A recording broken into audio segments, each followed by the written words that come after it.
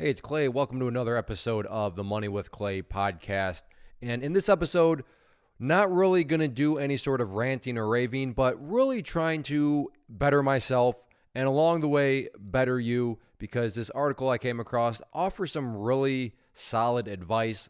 And I can say, not that I have like a ton of life experience. However, I'm in my 30s, so I have a decent amount. I would like to think at least a minor, respectable amount of life experience. And I can definitely say that what is being pointed out here has certainly helped me, and it's helped me build a business. It's helped me in many facets of life, and I'm more than confident it can help you if you take to heart what's being talked about here. Not always easy, not always pleasant, but usually the things in life that are not necessarily easy or pleasant, at the end, they benefit you way more than the things that are, just always easy from the get-go, right? Because if things are easy from the get-go, if things are pleasant, well, then a lot of people are going to be doing it.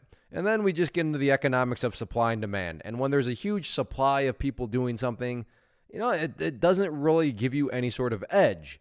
But when you do stuff that is not very pleasant, that is not enjoyable, well, then you know what? You're doing something that's not enjoyable, which most people are not going to do.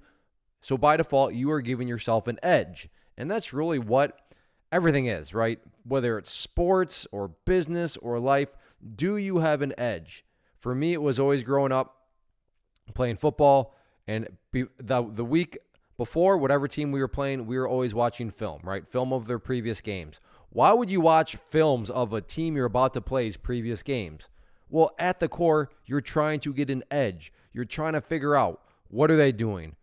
Why are they doing it? In what situations may they be doing something? And all of that you can then game plan around. You can make decisions based on what you believe or what's probably going to happen. And that's an edge, right? That's just trying to give yourself an edge. And that's just, but anything in life, really, that's, if you boil it all down, you're trying to give yourself some sort of advantage so that you can, put yourself in a better possible spot to succeed. So here in an article from CNBC, make it, stop asking, how can we improve? Research says the best CEOs do these three things when asking for feedback. Now, the first part of this article is about more so, hey, if you're a team leader, you don't want to be, coming across as, not being open to ideas. And I realize that wherever you are in life, you may not be a team leader. You may not be in charge of any people at all.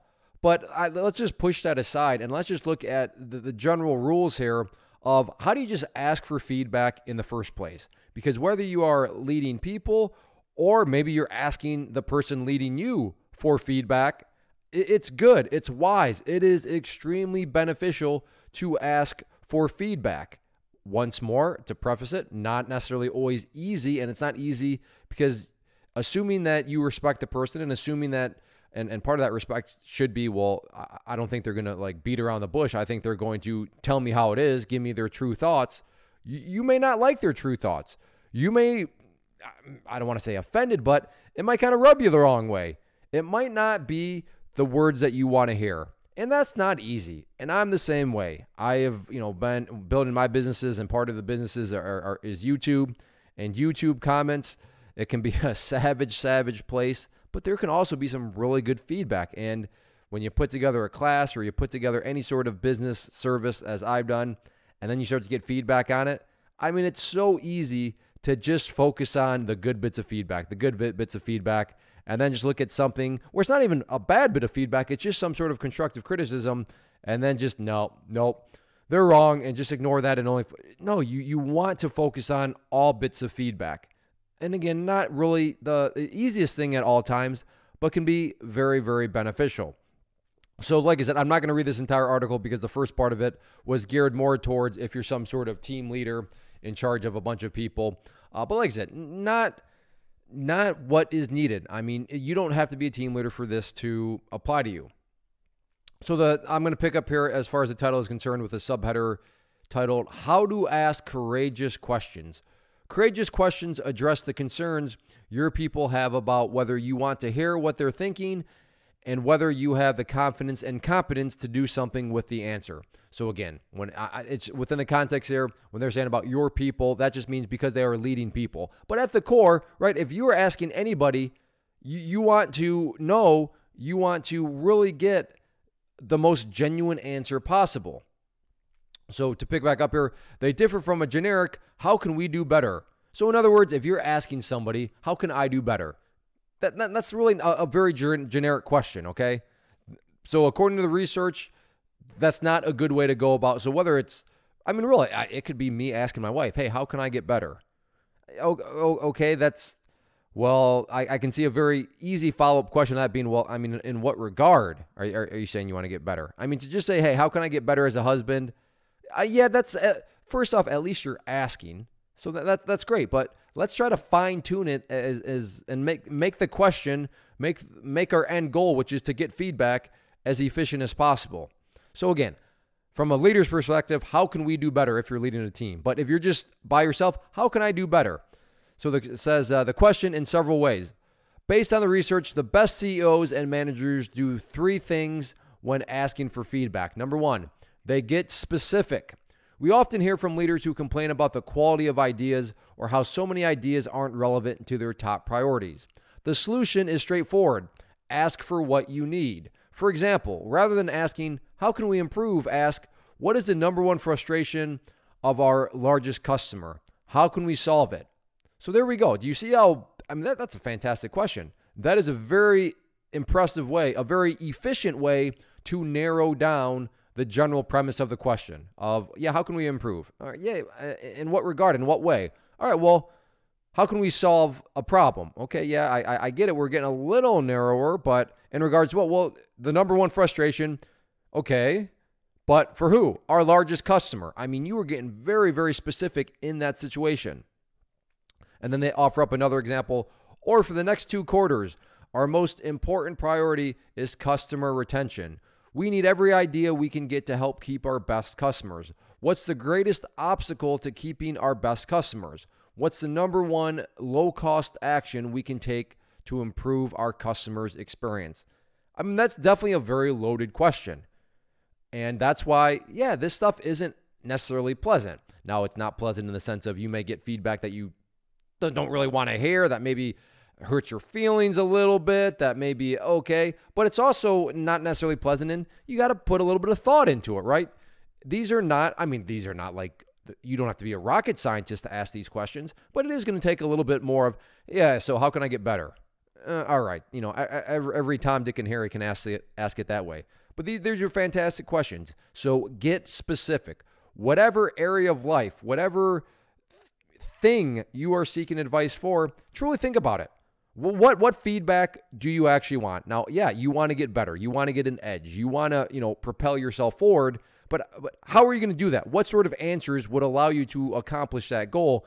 And when you start to think in that way, you're going to get much more specific in the questions that you ask. Number 2, they are humble. Next, a courageous question creates vulnerability. When you say, what is the greatest obstacle, you acknowledge that there is a hindrance and you want to hear about it.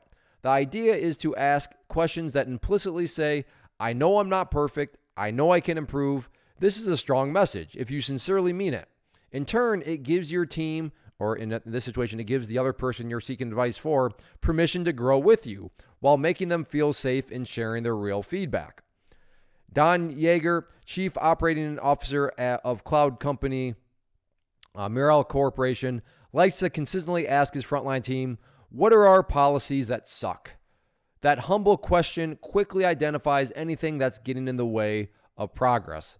And that's, again, what I found is when you're humble, you open up. You make it seem as though you truly do want to learn. You truly do want to improve. You truly do want a solution to whatever, a problem may be or whatever you're seeking feedback about. I mean, and put yourself in this situation. If somebody comes up to you and they're coming across as arrogant, as they're coming across as a know-it-all, if they're coming across as, I'm really too good for this.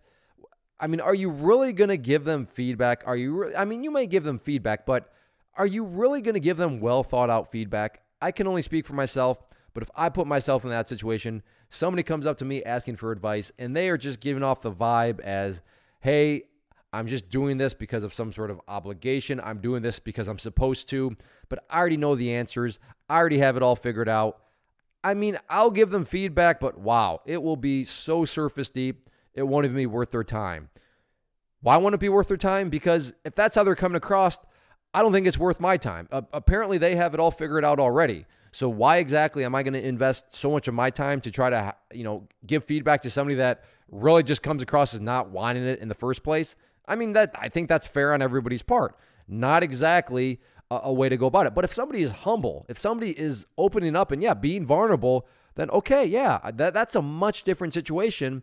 And it really does open up to this, it creates, as they say here, in turn, it gives your team permission, or in this case, like I said, the other person, permission to grow with you. In other words, let's go on this journey together. You are humble. You want to get better. I'm willing to pour more into this. I'm willing to help you grow. I'm willing to, go along with you in this process. And in this situation, grow with you means, I'll give you more feedback along the way if you want it. And, it's very easy to have that mindset. It's very easy to feel that way if the person approaching you is humble. So, I mean, I guess I wouldn't say this is like some sort of, oh, wow, we got to give this person, the Nobel Peace Prize for this. But at the same time, how many times in your life have you come across, maybe you know somebody right now. I mean, I know people where they make comments, but you almost have to run the question through your head. Okay, are you saying this because you actually want feedback, or are you just saying this because you're looking for sympathy? Are you just saying this because you want to make it seem like you're after feedback, but you're not after actual feedback? And you get that very gray territory. But don't be gray, right? Which goes back to number 1. Be specific and be humble. And then number 3, they don't respond yet. This is where well-intentioned managers are, again, in general, I'm going to replace managers with people. This is where well-intentioned people often get into trouble. They ask a good question, but they weren't prepared to hear feedback that made them feel uncomfortable or challenged with their pet project. They leap to explain or defend. Asking for feedback and ignoring it is worse than not asking at all. When you ask a courageous question, allow yourself to take in the feedback. Take notes. Thank everyone for taking the time and having the confidence to share their perspective. With many courageous questions, you'll get conflicting perspectives. That's okay. Describe the next steps if you need time to process and then respond. Tell them when that will happen. So now in this situation, if you're asking for feedback and they give it to you, this may not be a situation where you actually need to respond to them. Maybe you're just asking for feedback in general. But the general core point here is, hey, you're asking for feedback. That person is not asking you to defend yourself. That person is not asking you to explain. Unless they say, well, I mean, before I give feedback, can you explain more about this? Well, then that's a different situation. But the point here being is it goes back to, okay, that wasn't exactly what I was wanting to hear, what I was thinking I would hear. But don't respond, right? Just, think about it. Just soak it all in. Take it all in.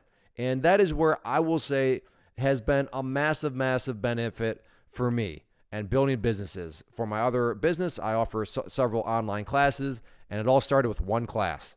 And then from there, it was, are you saying my class didn't okay. But I put a lot of time into that. Okay, well, I mean, you're not upset. You're just offering some constructive criticism. You're giving me feedback that suggests that, maybe there's something else I can do. And you know what that quote-unquote something else I can do was, we'll create another class. And those people, because they really did enjoy the first class, they're just offering up some feedback that they went and they purchased in the second class. So because I listened to the feedback, because I listened to, criticism that wasn't pleasant, but it was constructive, my business was able to create more revenue. And that's what you got to just, you don't have to, and I'm not perfect at this. Let me just, I should have probably prefaced all this. I'm not sitting here saying that I've all this figured out and have mastered it. I've butchered it many times. So, I mean, this is not me sitting on the mountaintop and, talking down to all you mere mortals, nothing like that. But I will say that when you just stop, take it in, say, hey, thank you. I appreciate that. And, I thanks for the feedback. Lots for me to think about, and you move on. You know what? Not only are you staying humble, right? Going back to number 2, but that's going to just help you absorb it. Maybe you even need to sleep on it. And that really does help out and go a long way. So take it in, don't be offended, and don't respond right away. You don't need to defend. You don't need to, explain anything. So just keep that in mind. But I thought this was some fantastic stuff here. Nothing too complicated. Number one, when you get specific, complicated is probably not the right word. A bit more challenging than saying, hey, how can I improve? It's a bit more than that. But really after that, just be humble. Don't be a know-it-all. And I assume that if you're still listening right now, you're not going to struggle with number 2, because if you think you have it all figured out or you have all the answers, but maybe you started off listening to the podcast, but I'm assuming you probably turned it off a long time ago. So if you're still listening to my voice right this very second, I would say that you're not going to have any problems with number 2, because you're clearly looking to improve. You're clearly looking. You're getting my feedback in a sense right now. So in that sense, you're basically halfway there about being humble and being open to the fact that maybe somebody else can give me some feedback. And then the probably hardest one might be number 3. Just don't respond right away. As much as it can feel like you need to defend yourself or all of a sudden start explaining yourself, just sit back, soak it all in, and think about it. So good stuff here. I've found this article very helpful, and always good when there's proclaimed research out there, but then you can see that the research matches up pretty well with your own life. And like I said at the beginning, not that I am some sort of genius with several decades of life experience and wisdom, but I have enough to say that these things will definitely get you on the right track. So thank you everybody for hanging out. I appreciate it. Appreciate your support, and everybody take care. Thank you so much for hanging out and listening. Before I go, I want to just make your attention to a few things. First off, if you enjoyed the show, then make sure to help us out in the iTunes, especially if you could leave us a rating. That goes a long way and just assists me in getting the word out there, and I genuinely would appreciate it. Second, if you find yourself either in debt or just feeling like your personal finances are kind of out of control or could be much more efficient, then I would encourage you to go to moneywithclay.com and check out the Slab Money Method. That is the course that I put together as a former process engineer that outlined every single step by step, with documentation, with forms to fill out. That'll put you on the path, the exact path I used to pay off $163,000 of debt and get myself to the point where not only am I debt free, but I am now able to build wealth in an efficient manner. So if you're curious and interested in that, again, moneywithclay.com, and that is the Slab Money Method. And no, this is not all some massive sales pitch when I say that it works. It truly does, and I back that up with more than words. My action behind those words is that course comes with a 1-year money back guarantee. So if you try it out and you're not making any progress, you're not seeing any progress, then I will refund you the cost of the course, which is very minimal to begin with. And then finally, make sure to check us out on social media, Facebook, Instagram. Just look up for Money with Clay and you will see us there. Again, thanks for hanging out. I'll see you back next episode.